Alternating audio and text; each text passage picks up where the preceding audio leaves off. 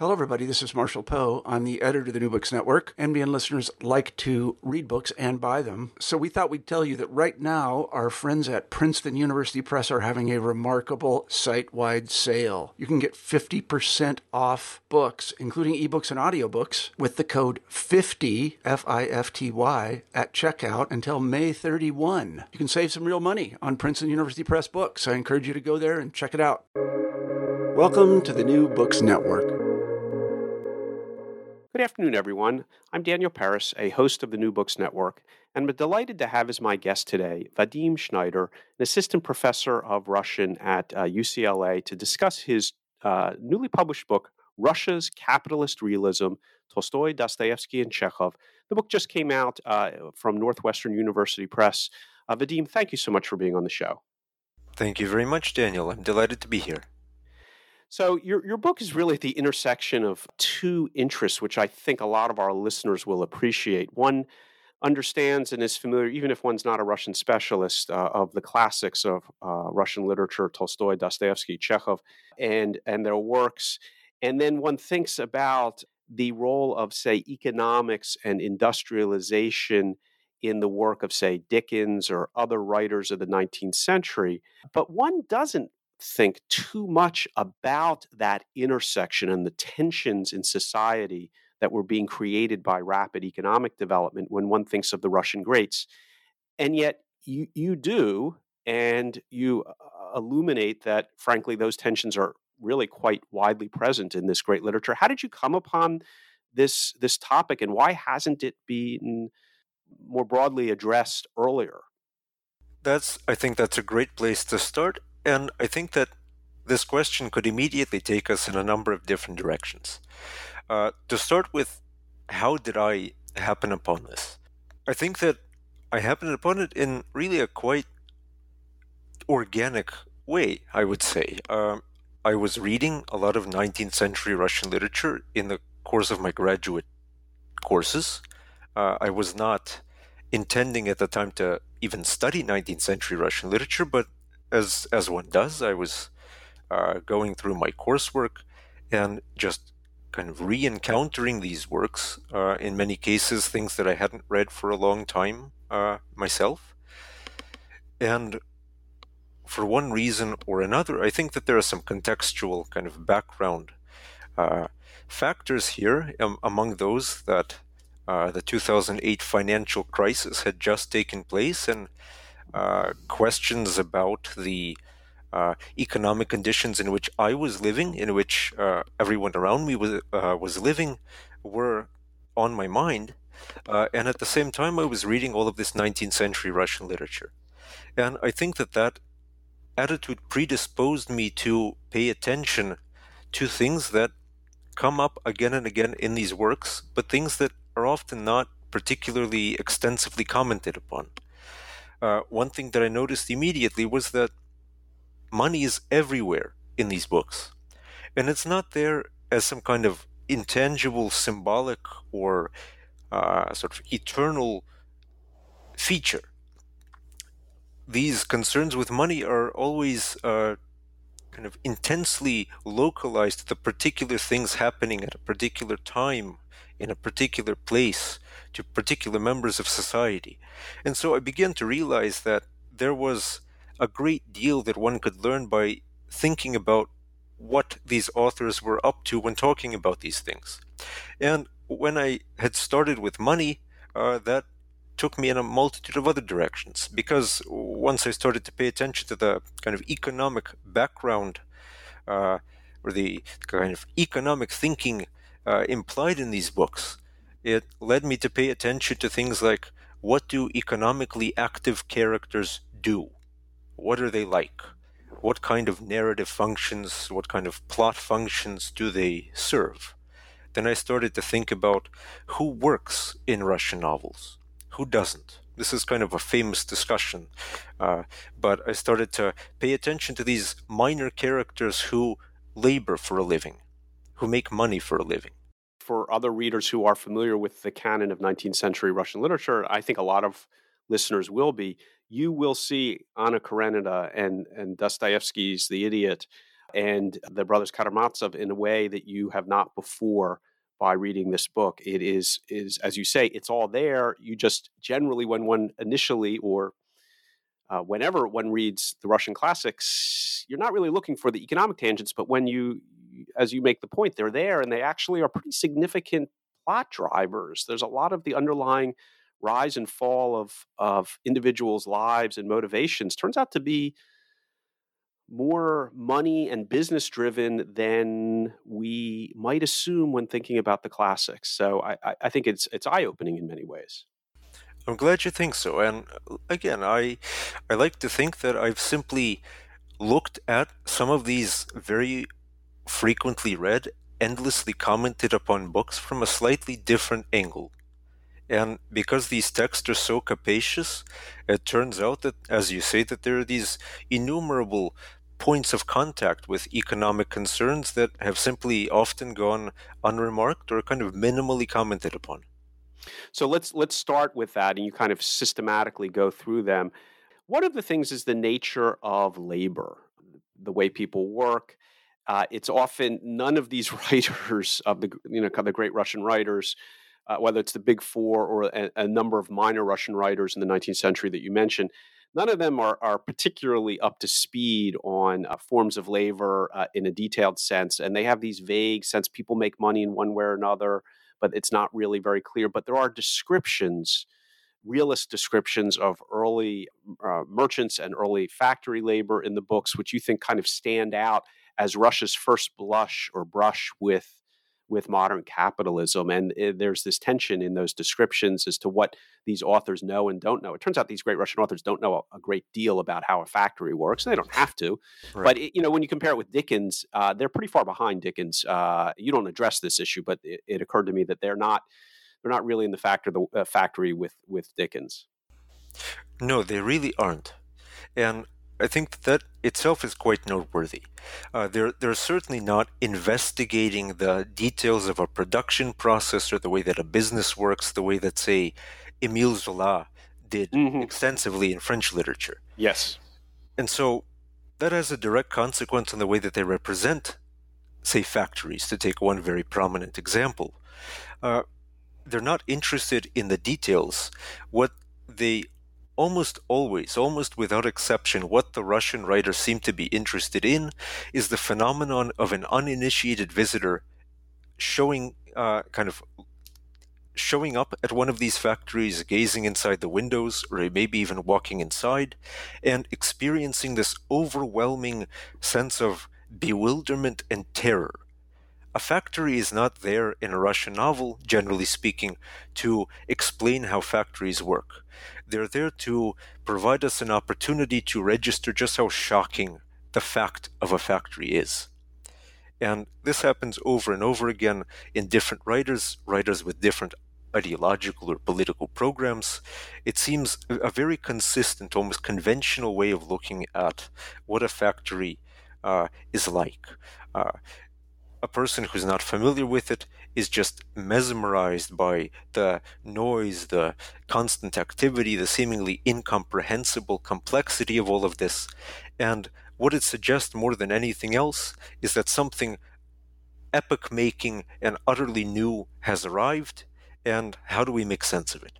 And I have to say, in most of the literature, it's malevolent. It's either neutral at best, and more often than not perceived to be a malevolent force. And I'm struggling, and I'm going to get out of my bandwidth pretty quickly. If I recall, The Education of Henry Adams in the United States, where he visits, I think the Philadelphia Fair or Centennial, and he is delighted by the machinery. He is thrilled by the machinery and describing it and the cultural significance of the machinery.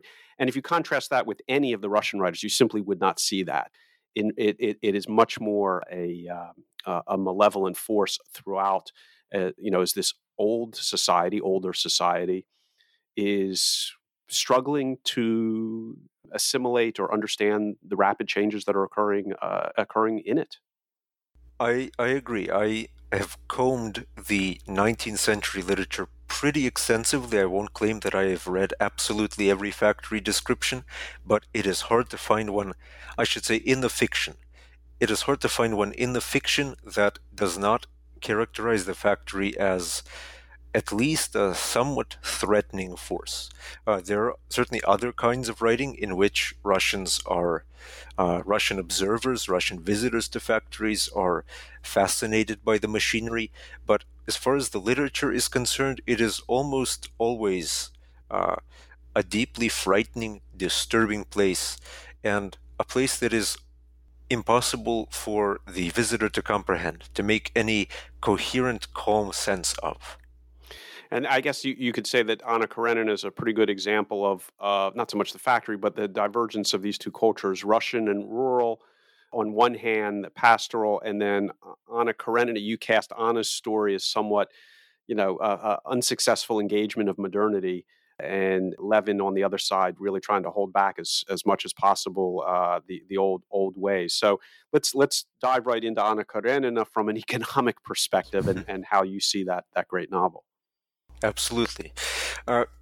So, as readers of Tolstoy's great novel are likely to remember, or perhaps are likely to kind of begrudgingly acknowledge, much of that novel is concerned with things that seem remarkably far afield from Anna's love story, from her experiences with her family or with Vronsky, or for that matter, even with Levin's story of his involvement with Kitty, with the family they eventually have.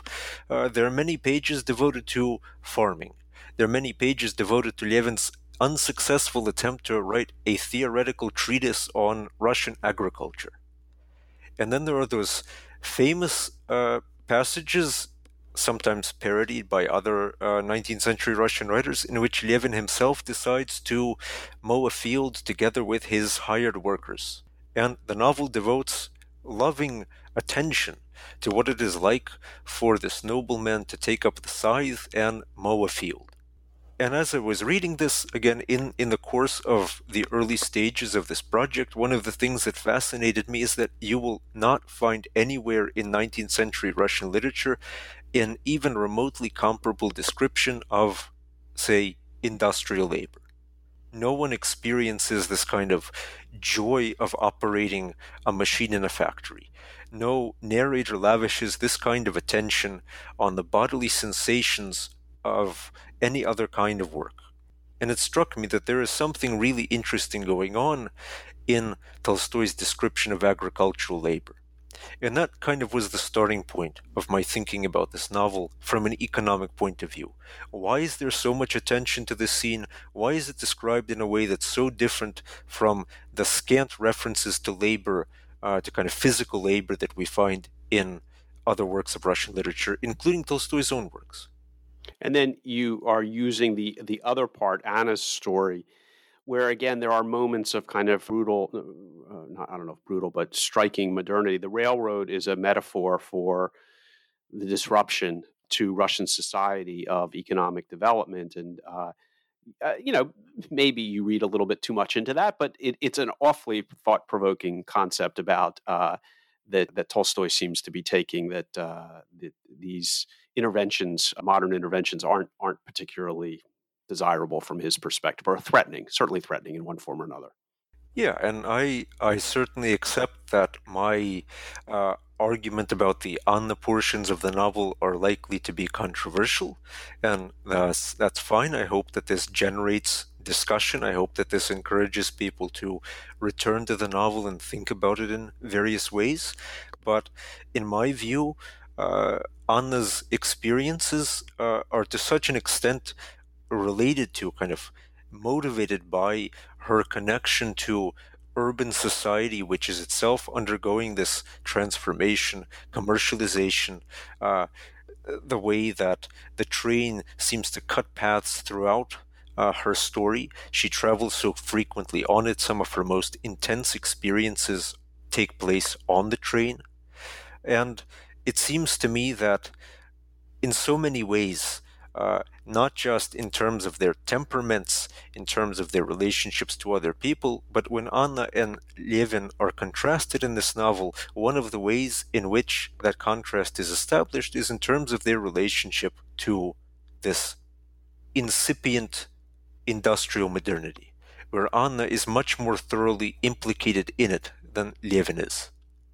I think your case is probably clearer, though I think many people would automatically agree, but case is clearer and kind of easier to see, maybe less controversial in Oblomov with the juxtaposition of Stoltz and Oblomov. But for those who may be only familiar with the Big Four, give us contrast those two characters. One archetypal Russian character, not much for modern economic activity, and then the foreign representative of economic activity who is all about modernity and efficiency. I am very fond of that novel, and I see the economic intervention in it, the contrast in it. Oblomov is, I think, one of the clearest illustrations of this distinction. And I don't talk about Oblomov so much, in part because other scholars have already done an excellent job of discussing that novel in these terms. What I found in the course of my reading of the big Russian novelists, the ones that are kind of read all over the world, is that there are plenty of these representatives of economic modernity, but they tend to be peripheral characters. In this case, German, made clear that it's a peripheral non-Russian character by virtue of being a German stuck in Russia.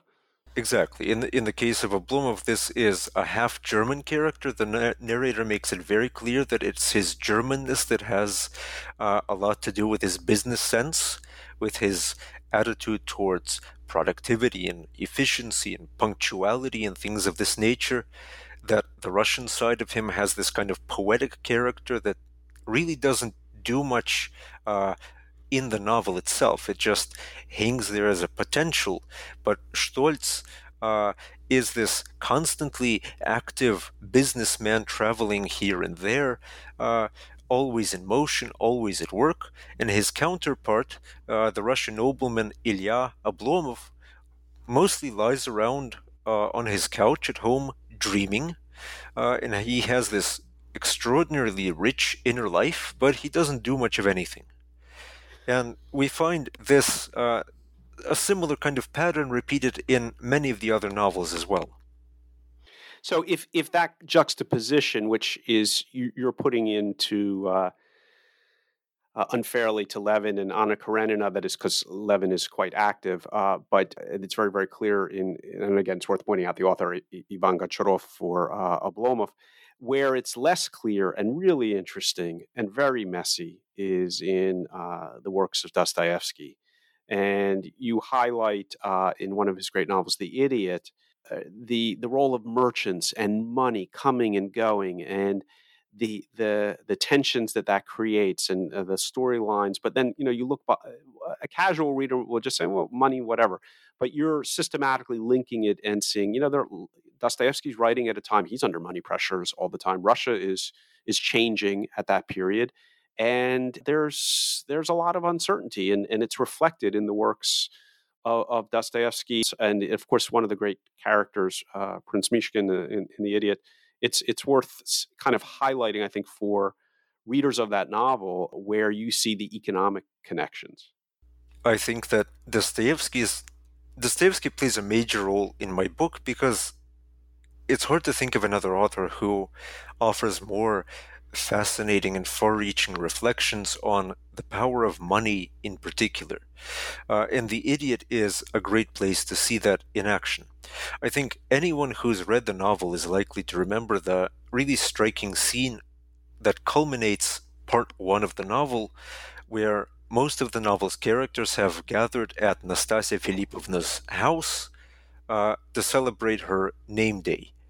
And as readers probably remember, Rogozhin, the passionate merchant, storms in with a bundle of money, 100,000 rubles in paper notes, and he offers it to Nastasia Filipovna as a kind of offer of marriage, and she responds to this by throwing the money into the fireplace. And as it lingers there in the fire, the other characters stare at it in fascination. And for me, this bundle of money that for some kind of remarkable reason, doesn't burn in the fireplace. It ends up getting pulled out of there and gets passed around among several of the novel's major characters over the course of the next few hundred pages. This bundle of money for me becomes kind of a convenient focal point for talking about some of the different ways that Dostoevsky imagines money in that novel.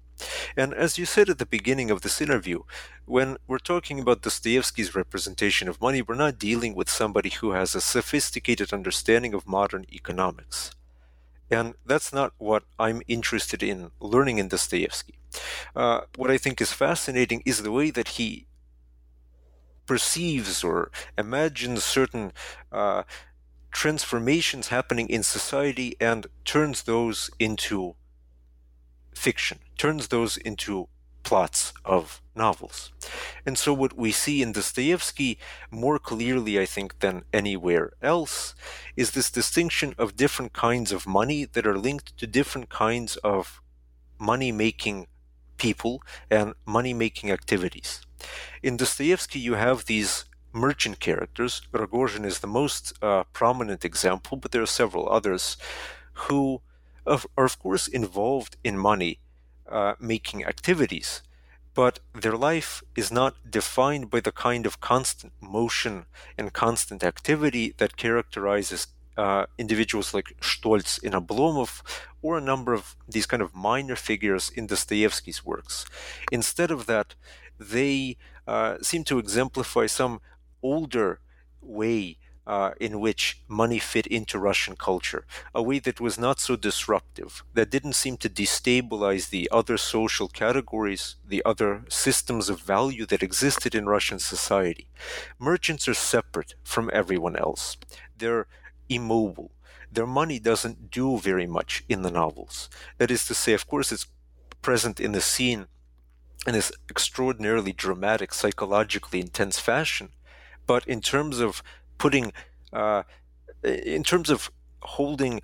other characters in its sort of intangible power, it's very different from the money that these peripheral capitalist characters put into motion. Rogozhin's money is striking in its psychological effects, but it's pretty limited in its narrative effects. And the point that you make is that, money, as in many other great novelists who aren't really focused on money, money just shows up sometimes. The merchant shows up or the aunt dies. And you give one example, and I forget which novel it is. It may be from that, where the money, somebody died, 5 people had to die in order for money to show up in the novel. And it's completely ridiculous, but it's typical of, it is not a description of a merchant's life, productive life generating this cash, which then enters the novel. It just happens deus ex machina and shows up, but it has a real power on people. I forget which of the characters ends up having to receive the money from an aunt who died and so forth. Remind me. So this actually happens twice. It happens in The Idiot. Prince Myshkin, who, we don't associate Prince Myshkin with wealth, but Dostoevsky's novel requires him to have money so that he can also be a kind of social equal with Rogozhin and these other characters competing for Nastasia Filipovna, and so the money has to come from somewhere.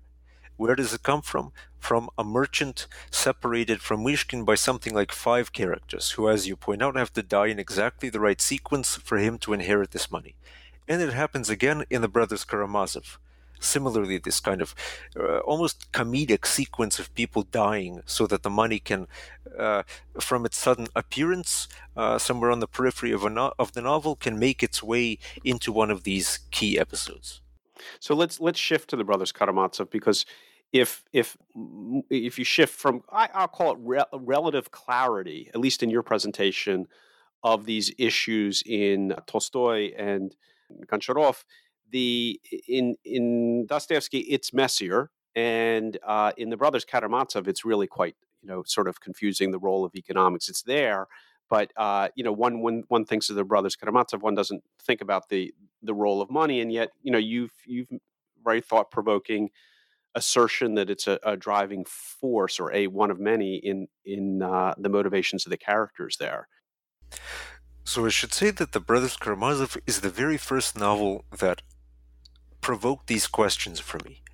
The first time that I read it, or reread it, I should say, as I was reading it in grad school, the thing that insistently struck me is that almost every time, well, I shouldn't say every time, but over and over again in this novel, the same exact sum appears: 3,000 rubles.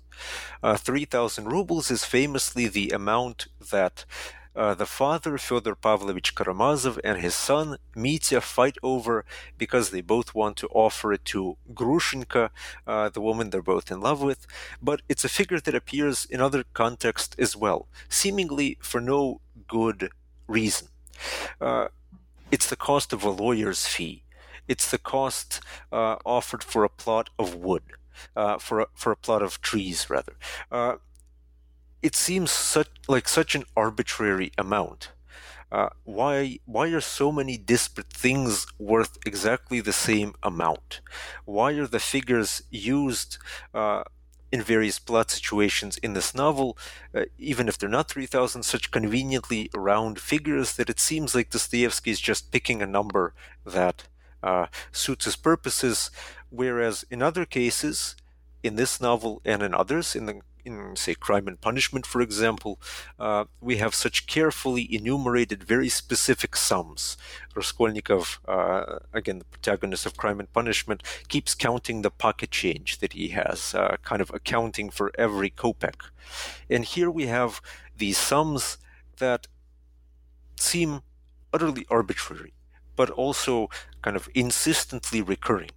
And so this was my starting point for trying to figure out what was going on in The Brothers Karamazov.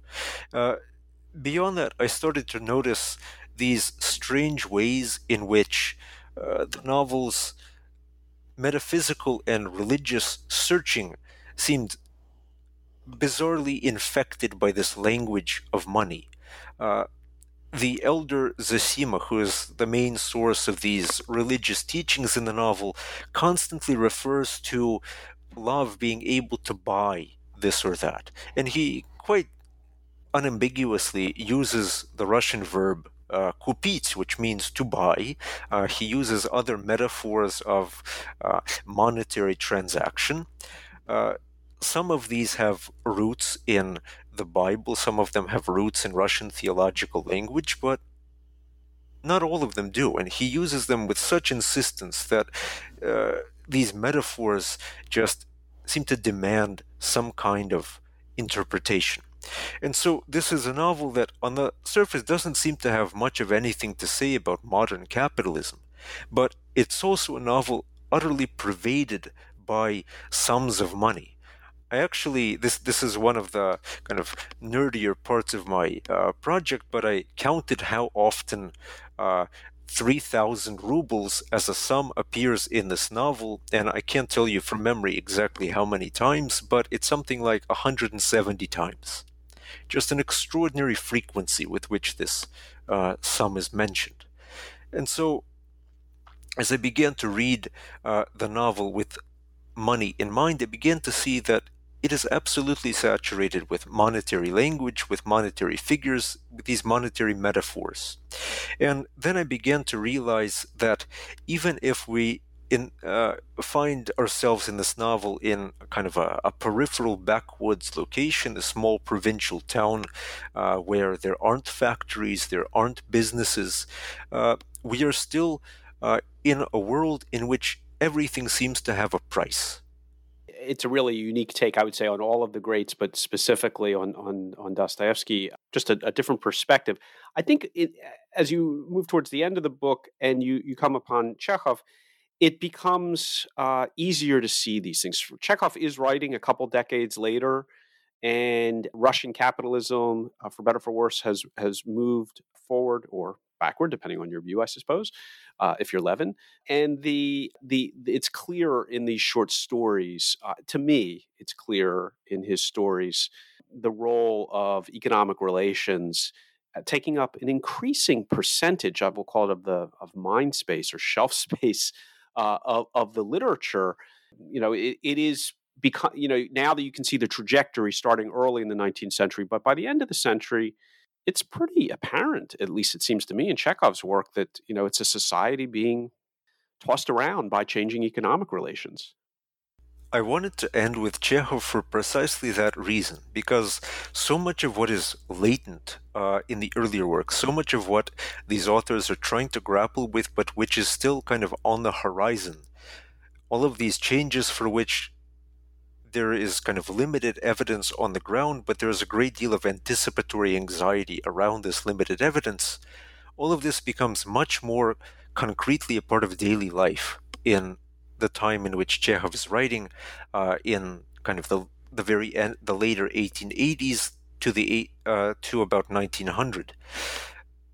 But at the same time as Chekhov deals with these things much more directly, inasmuch as his protagonists are often factory owners or business owners for whom this stuff is a matter of daily life rather than these kind of nightmarish anticipations as they are for characters in Tolstoy and Dostoevsky often. What amazed me as I was studying Chekhov's works with these economic questions in mind is how, I think pretty much without exception, his business owners and factory owners all inherit these businesses and factories from the earlier generation. They do so reluctantly, and they're all kind of scared of what they own. The factory owners don't understand their own factories. They're frightened to go into them. They are reluctant owners of them. They don't want to have anything to do with them, but they also can't get rid of them. Similarly, with business owners, I think my favorite example is in Chekhov's really kind of not often read late novella, 3 Years. It's a novella about a man who inherits a haberdashery that comes with this big warehouse that he's afraid to visit. He never wants to go inside. He doesn't want to take part in the day-to-day operations of the business, and so it seems that no one is really in charge. But when he finally gets down to looking at the accounting for the business, it turns out that instead of making whatever amount of money he thought it was making, it's actually making much more. It's actually much more successful than he thought, despite not having any kind of clear oversight. And so what strikes me in Chekhov is that the business owners themselves find that these businesses are mysterious, frightening entities. There seems to be no kind of rational connection between human agency and what these factories and businesses do. They've taken on an almost kind of natural quality. So, providing a completely new view of 19th century Russian literature, I want to, as we kind of wrap up, take it to the present, believe it or not, because the 20th century from the Soviet period is a period of kind of enforced economic literature. We get to read Cement and Kak Zakalyalis Stal and other charming works of 20th century Soviet economic literature, which interesting in its own way. But I wonder if you've given thought to, or if anyone has observed, that the economic disruption is also an element of contemporary Russian literature. And I'm surprising you with this question, so if you don't have to answer it. But Russia today is still facing some of the same economic challenges. Its integration to the global economic system, haves and have-nots, a rapidly changing economic environment between production and services, issues of the environment that Levin would still appreciate, that whether there's still the same underlying tension in contemporary Russian literature, or is that the next book? I think that's a fascinating question, and there is more than enough to think about here for the next book. I think that it is striking to think how when we think about Russia's economic history over the past 160 years or so, it always seems to be the case that Russia is undergoing some kind of transformation, some kind of transition, some kind of collision with these global economic forces. And once again, indeed, as you say, Russia seems to be in the process of what we often talk about as a transition to capitalism. Once again, capitalism seems to be kind of a relatively new presence in Russian economic life. Vadim, what are you working on now? And what is there a follow-on project associated with this? I'm working on a number of different things right now and trying to figure out what to focus on in the next book. There are certain characters that emerge at the end of this narrative that I think point the way potentially to other books. For example, one of the characters who emerges at the end of this book, who marks the transition from this phase when capitalism is scary and barely comprehensible to something that is a presence in daily life, a matter of workers' political concern and things like this, is Maxim Gorky, who of course becomes an icon of socialist realism later on. But in this early stage, when he fits into this late 19th century, early 20th century milieu, I think that he marks a very interesting transition from these writers that I focus on in the book to this new generation of people who are much more personally acquainted with, in this case, industrial labor. And so look at it from the inside and offer a completely different perspective on it. To give you a very brief example of another character I'm working on right now, who comes up in the book as well, a minor writer by modern standards, but an extremely prolific one in the 19th century, Pyotr Babarykin. His work is almost completely forgotten because the Soviets are not particularly fond of him and don't support one of those lavish collected works as they do with Tolstoy, Chekhov, and others. But he was a writer who was almost uniquely fascinated by capitalism. And he wrote about it in a completely different way from all of these other writers. He's one of the few for whom what is happening is not just scary, but remarkable and fascinating in a way that seems to point the way to utterly unprecedented new possibilities. And so I think that he offers a path into 19th century Russian literature that would be profoundly different from the narratives that we're used to reading about. Well, I look forward to having you back on the show to discuss Bobrokhin or Gorky and this economic take on the classics of Russian literature. The book is Russia's Capitalist Realism, Tolstoy, Dostoevsky, and Chekhov by Vadim Schneider. Vadim, thank you so much for being on the show. Thank you very much. I look forward to our next conversation.